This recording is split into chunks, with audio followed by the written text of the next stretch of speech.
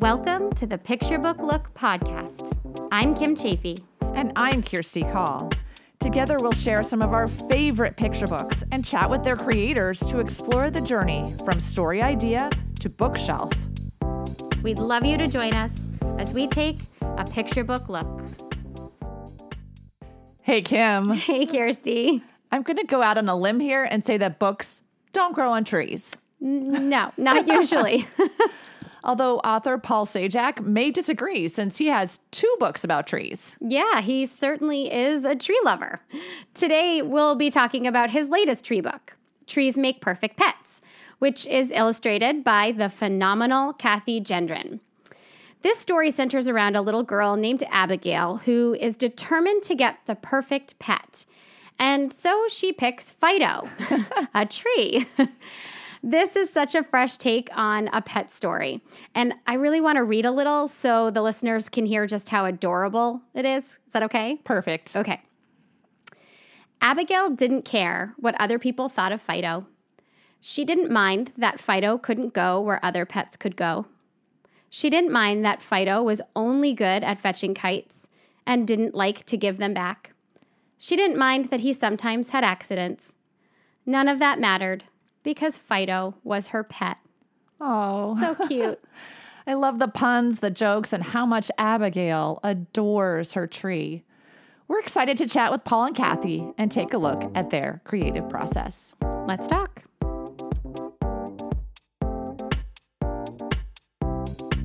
Paul, can you tell us where this story sprouted from?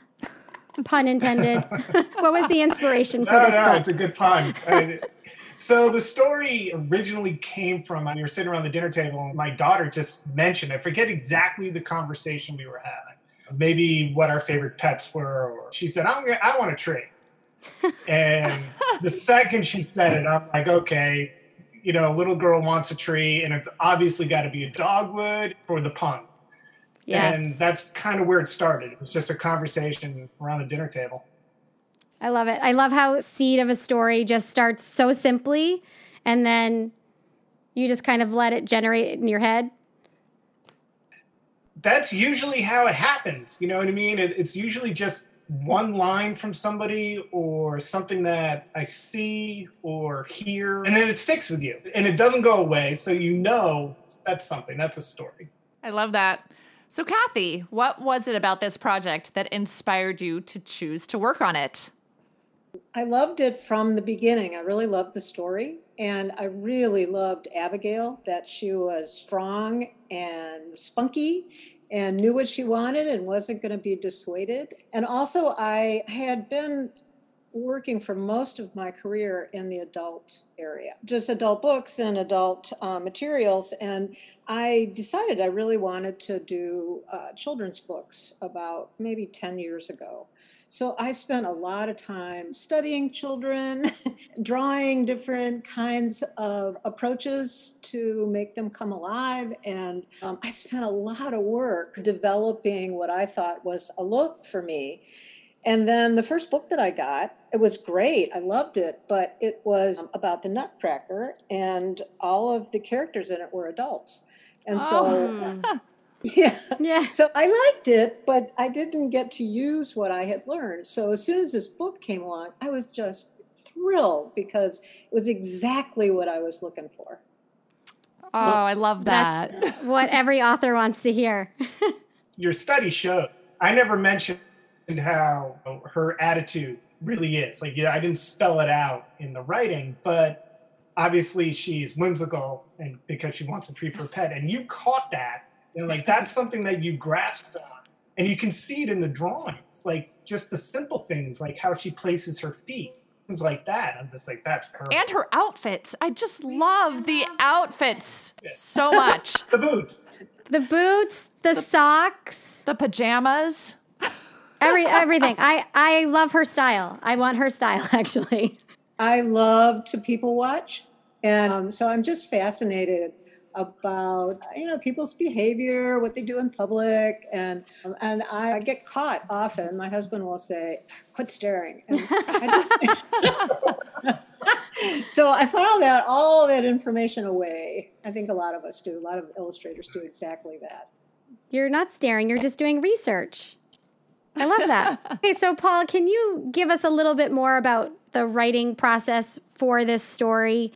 I usually save all my first draft. I email them to myself, so they're always in the cloud somewhere. And I looked at the first draft, and it is so different from what actually got published. It's in first person. Wow. Abigail she doesn't ever really talk to her neighbors or go to a dog park or anything like that. She loses Fido, and she sets up poster like a missing dog, but it's a missing dog wood. Oh. Wow. Oh, yeah, and eventually her parents get her a dog to try and take the place of her dogwood, and eventually they find Fido in a dog park, and, and her new Of course. Dog, the tree was named Fido, and her dog was named Maple. How cute is that? Being friends with Fido. I visited Fido every day. It was so different. But I'll be honest with you, when I read it, I'm just like, yeah, there's something wrong with this story. And now, within a couple of days, in the next draft, I rewrote it. I put it in a third person and did the whole thing. And now I don't know what caused me to say this story is crap. Excuse me, this is for children. No. What is not good about this story, whether it was a critique or whether it was me just reading through and saying, yeah, this isn't working. But within like 2 days, I rewrote the whole thing and then went from there. Then it became tightening. Do I need this line? Can I find a better way how to say this? Maybe throw in a pun in a way to say this, make the other characters come alive, that sort of thing. That's awesome that you can step away from your work enough to realize, how can I say this better? It always helps. I mean, let's be honest. The story is about 400 words, tops. So to take it from first person to third person and rewrite it and see what it looks like takes what? The idea is already there. So to change it doesn't take that long. Ideas come just from that, just from changing the perspective of the character. Yeah, absolutely. So, Kathy, can you give us a look into your illustrative process? We adore your art. You just have this really beautiful, unique texture. And on your webpage, you talk about your process and how it includes applying thin glazes of oil over casing as an underpainting. Is that what gives your art the texture, or? Yeah, so the texture comes from what artists call distressing the surface. So I paint a piece of board with gesso, which is a sealer and a painting surface that most painters use. And so I take a low number of sandpaper, so really rough grit, and I just scratch onto the gesso. And then those recesses where the sandpaper has made a mark, the oil, when I put the layers on, it accumulates in those scratches. So that's where you see the texture. It's from the very first layer of the painting. Wow. Wow. So I'm kind of unique these days because I still work traditionally. And That's very unique. yeah, I teach and I can work digitally, but I prefer not to. And I get so much pleasure out of painting that I don't think I'll ever switch. But I love how Paul described starting over, because there's a parallel with illustrators, because there is a point sometimes where you bring a painting to a certain place and you know in your heart that it's going in the wrong direction.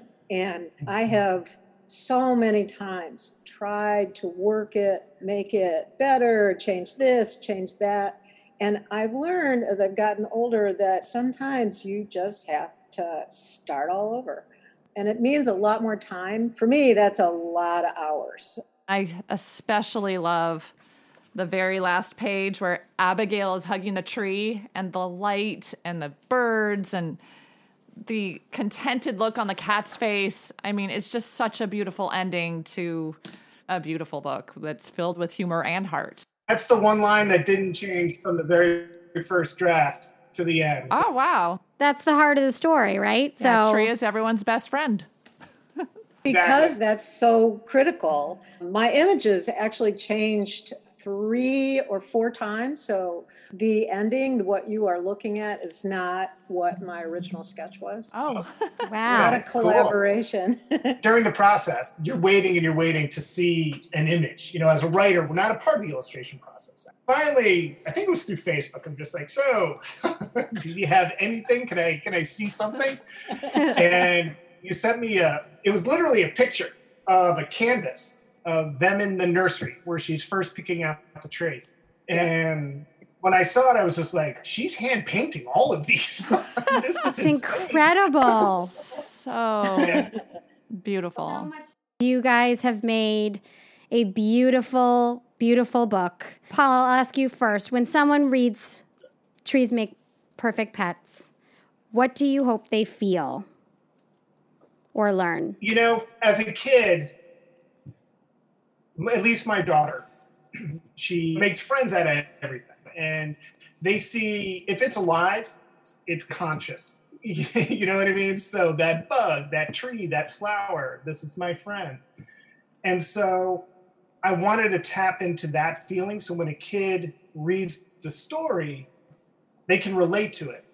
And they see that, I can have a tree as a friend too. I have a tree as a friend. Yes. I climb it every day. I want that. And obviously I want people to go and plant a tree. I want people to read this story, love a tree, go plant one. I love that. Yes, definitely. I love that there's an action item. I do too. I love that part in the back. I think that's such a nice addition. It fits the story perfectly. Kathy, how about you? I don't have the daughter experience. My son is 30 and he played outside a lot, but he was a boy and he didn't have that many imaginary friends. But when I was a kid, I spent a lot of time just wandering, and that doesn't happen very much anymore. We would be a gang of marauders in my neighborhood, and we'd go hang out in the woods and trudge through the streams. And so I would love if this sparked some interest and some love for nature and for trees.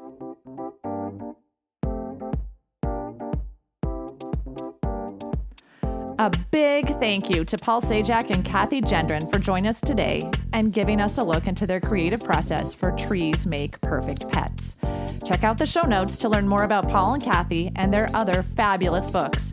And remember, if you have a picture book that you love and you think that we might love it too, send us an email at picturebooklook2@gmail.com. That's picturebooklook and the number 2 at gmail.com.